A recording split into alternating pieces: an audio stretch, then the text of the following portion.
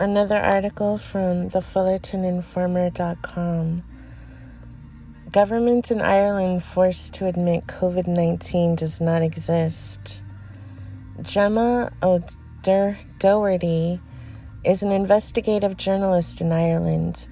This Irish investigation into COVID shows that the Department of Health refused to confirm existence of a virus in writing.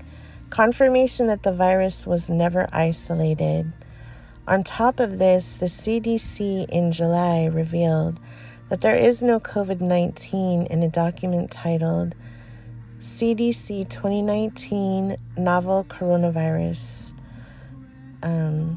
Real-Time RT-PCR Diagnostic Panel, dated July 13th, 2020.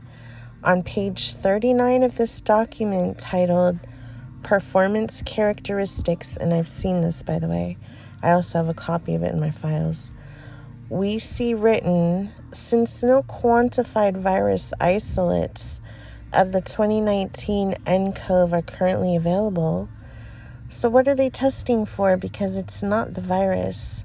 That hasn't been proved to exist. What is being tested for is RNA that is presumed to come from the virus, which hasn't been proven to exist. So what are people dying of? Well, the same thing they die of every year. Update. As part of our legal action, we had been demanding the evidence that this virus actually exists, as well as evidence that lockdowns actually have any impact on the spread of viruses, that face masks are safe and do deter the spread of viruses. They don't.